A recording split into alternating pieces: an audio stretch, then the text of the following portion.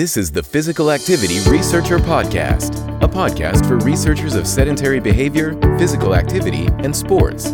Join for a relaxed dialogue about research design, practicalities, and, well, anything related to research. Learn from your fellow researchers useful and relevant information that does not fit into formal content and limited space of scientific publications. And here is your host, researcher and entrepreneur Olli Tikkanen. Welcome everyone. This will be a very useful episode for anyone interested in measurement of sedentary behavior and physical activity in children, as we are discussing our new ebook we have been writing. And we have a great guest for this episode. Our guest has done her bachelor's degree in health sciences and technology in ETH Zurich in Switzerland, and she's finishing her master's degree in biology of physical activity in University of Jyväskylä in Finland. And currently she's working as an intern at this very podcast. Ladies and gentlemen, please welcome our guest Ugne Kari. Welcome, Ugne. Thank you. Hi, it's so nice to be on this podcast after listening to it for several months. Yeah, so now you see behind the scenes how this all is being done. So you have, I saw your CV and you have been in many places in Singapore, UK. Could you tell a little bit more about this? Yeah, so my childhood took me to many places, first because of my dad's work, and then I decided to go to UK when I was 16 to go to boarding school. And I think I'm very comfortable in the international field and hence also very comfortable in the world of science because it is also very international. And now I've been in Finland for the last few years.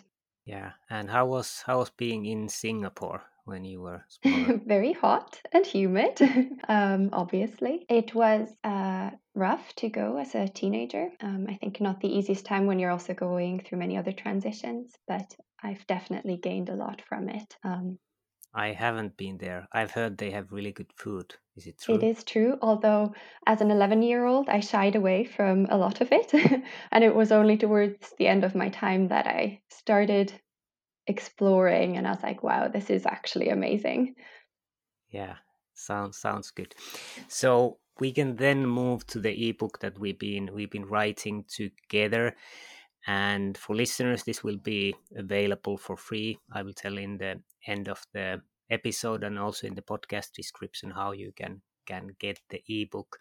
So we could go through the ebook kind of chapter by chapter. We can go the basic overview of each chapter, and then maybe if there was some challenges writing it, in some chapters we can also predict the future a bit, that how it will probably change in 5 to 10 years as the field is moving quite fast forward. So first there's an introduction chapter. Is there anything like how did you approach this work when starting to write this ebook? I actually wrote a review on measuring sedentary behavior during this last semester. So a lot of the information I actually took from that review, but then there was still a lot to learn about kids specifically.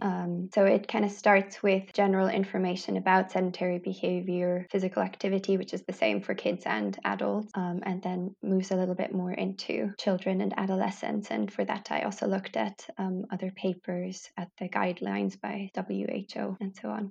Yeah, and if you think it fast in a way, you can think that it's the same measuring children are just kind of smaller humans, that you just put the device in the same place and it would be same. But there is quite many things that we need to consider when working with children. I had a podcast recording with Dr. Matteo Crotti, and he said that some children start to chew the wristband if it's kind of nice chewy material. So even the materials need to be correct. You need to think, how do you encourage children, maybe adolescents don't want to wear something that doesn't fit their style. Maybe they are kind of rebellious and it's difficult to get them to measure. And also we need to think that children's patterns are different, like they move sporadically, and also their sleeping positions. If we talk about small children, toddlers, they can, for example, sleep in really odd positions, or they can sit upside down. When I was a small kid, I was usually sitting upside down in the sofa. I don't know, it was more fun in that way. way. So I think there's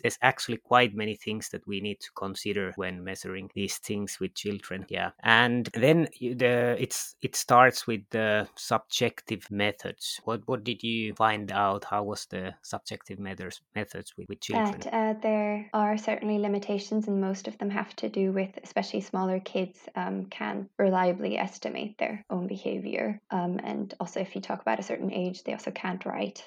So there are definitely limitations there. Yeah, and I think many times with the subjective, it is important to know that if you use kind of retrospective, that you need to remember, for example, 1 week after, Exactly. it's much more unreliable than if you actually do it, for example, right away, that you detect movement and then you ask like, what are you doing? And right away. So, but also too small children, you cannot do that. Was there anything challenging writing this subjective methods part? Was there a good amount of literature available I for it? think quite good. But as with anything, you could research for months and still not see the end of it. So it is very much also an overview, a brief introduction. Yeah.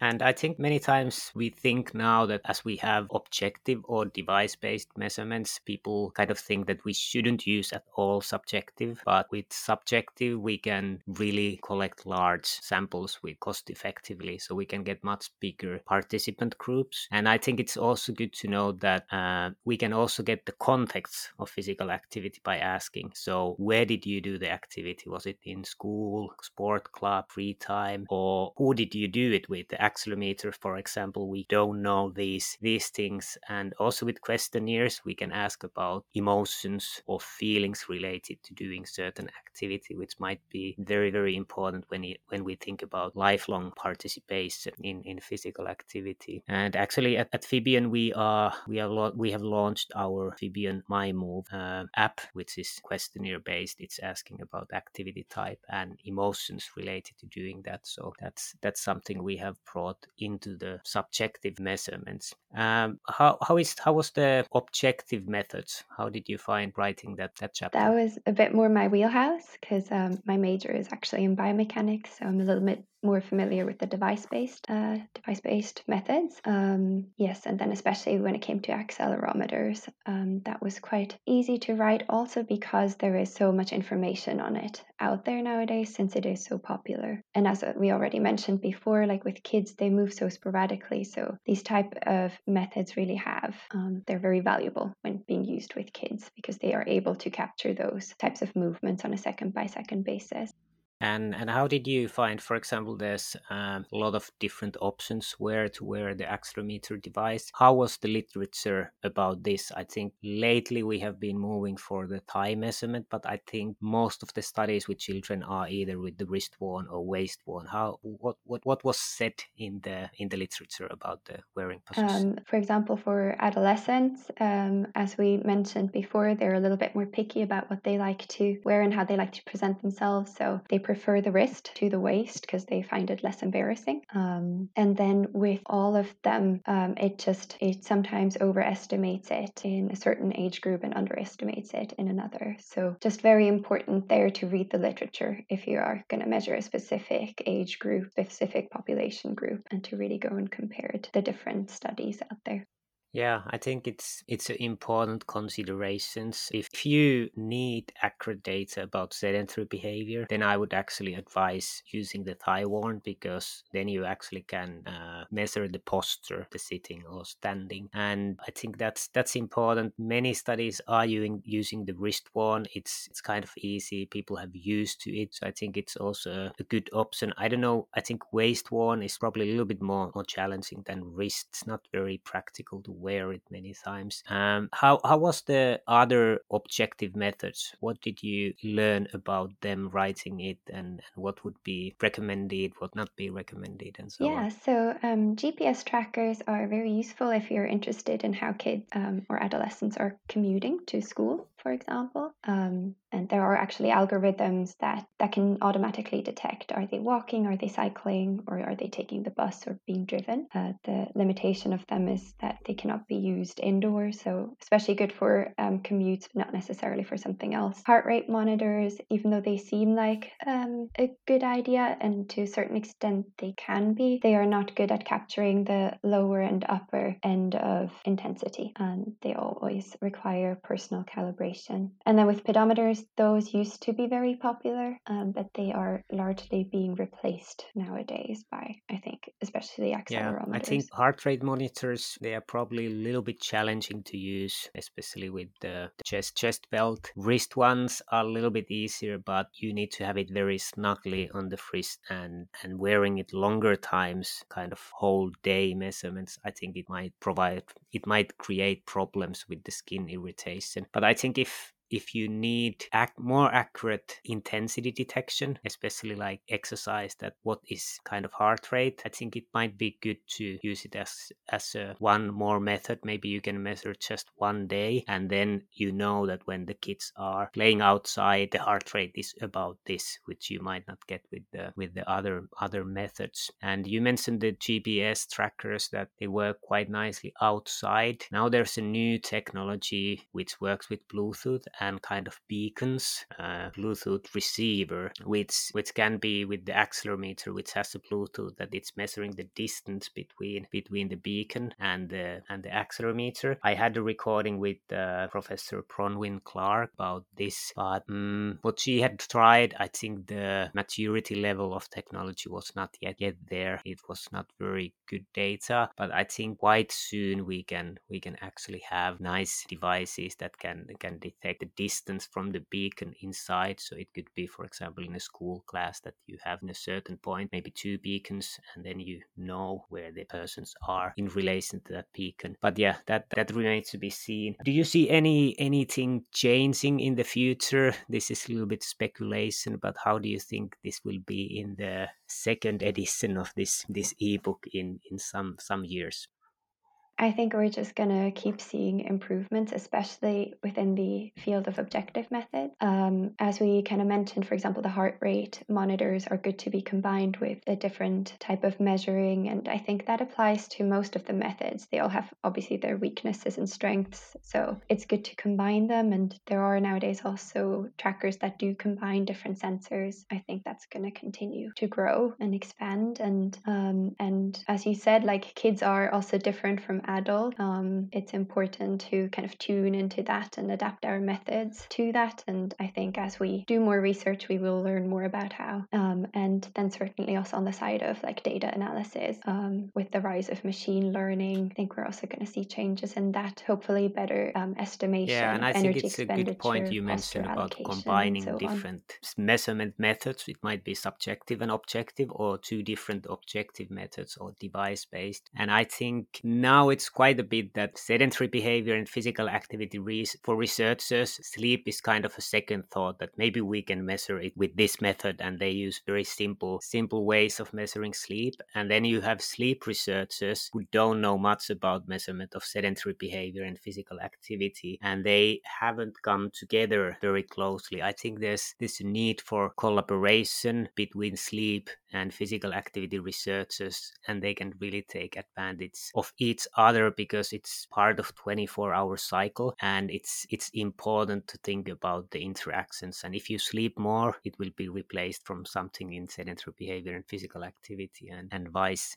versa. And I will be doing more episodes related to sleep research soon, that we can get actual sleep researchers to tell about studying sleep, and I think it will be interesting for many physical activity researchers. Yeah, and I think maybe one more future thing is that now accelerometers can be just 6 to 7 grams in weight, so they are pretty light. and most of that is battery, and the battery technology is also developing quite fast with electric cars and need for these kind of things. So I think in some years we will be probably in few grams for the device, and that's very little. And now the thickness is 4.5 millimeter, the thinnest devices. So I think in the future that you can almost integrate it into a plaster, into a patch, that you don't need actual device, but it's just in the patch. And I think that will make the measurements easier, and especially with children, because there's a little bit more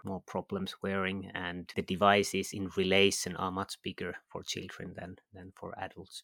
Yeah, and then there is a chapter, That's true, yeah. consumer versus research grade devices. Could you tell more about this chapter? Yes, I can.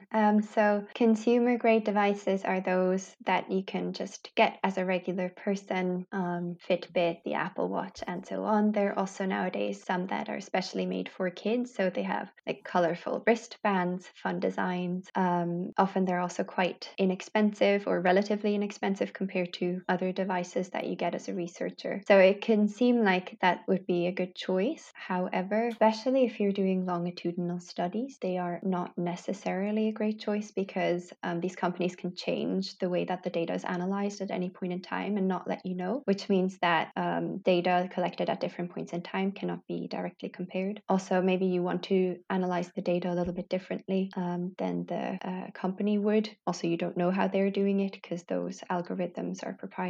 And so it is advised that if you are doing scientific research, that you And get I had research grade experience. We devices. did when I was working in Shanghai as a postdoc. We did one study which was validation of different wrist-worn devices, mainly consumer devices. We had also research grade devices, but when you're using the consumer device, you are like, this is easy. The data goes automatically at your phone and you can see it. But then when you actually have different participants and you need to have different background information, so you need to create own account usually for each of the participants, and you create that usually in the researcher's phone, the study phone, in a way, because otherwise participants would need to install a lot of different apps in our case, and actually getting the data out from the application is very difficult. And in our case, I think we lost almost 50% of the data because the connections didn't work, we couldn't download. It was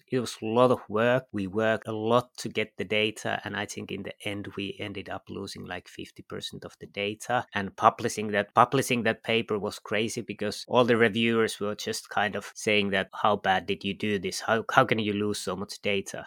But it was just that the connection didn't work when there was many devices. We couldn't download the data for some reason, so I would discourage against that. It was not nice. Yeah, so that was not nice to do. So I think it's a good point. How do you see any changes for this in the future, or do you think this will remain the same? I would hope actually that the research grade devices would become even more user friendly, because I think that's what's so attractive about the consumer grade ones. That's a I good think point. that's And kind of I the think change it that will I am go hoping earlier. for. It was kind of just enough to provide a device for researchers, but now there's more competition, and I think that's good, because then you really need to also think about the ease of use. And I think with the consumer devices, they will go forward pretty fast. Technologies like now, most of them can measure heart rate from the wrist, which was not, I think 10 years ago you didn't have any devices that can measure heart rate from the wrist accurately. And maybe there will be sensors measuring blood pressure. Maybe you can measure something from the blood, something from the concentration of the sweat. So I think there will be a lot of interesting things. I think the problem still might be that if the algorithms are proprietary, you still cannot use them. But I think maybe the way is that the new technologies we can get to research grade devices then from the consumer devices make it cheaper to produce those things, but that remains to be seen how it will go. And then also with like the consumer grade devices, they are so often updated. You have like new models all the time, so the science is constantly lagging behind a little bit, and by the time a certain device is validated, it might no longer be available. And I'm not sure that's going to change, and obviously that the device has been validated is important for research. Thanks for joining us this week on Physical Activity Researcher Podcast. If you like the show, make sure you never miss an episode by subscribing or following the show on Twitter. This podcast is made possible by listeners like you. Thank you for your support. If you found value in the show, we would really appreciate a rating on Apple Podcasts or whichever app you're using. Or if you would, in a real old school way, simply tell a friend about the show. It would be a great help for us. We have a fantastic lineup of guests for forthcoming episodes, so be sure to tune in. Thank you all for your support and have a great day.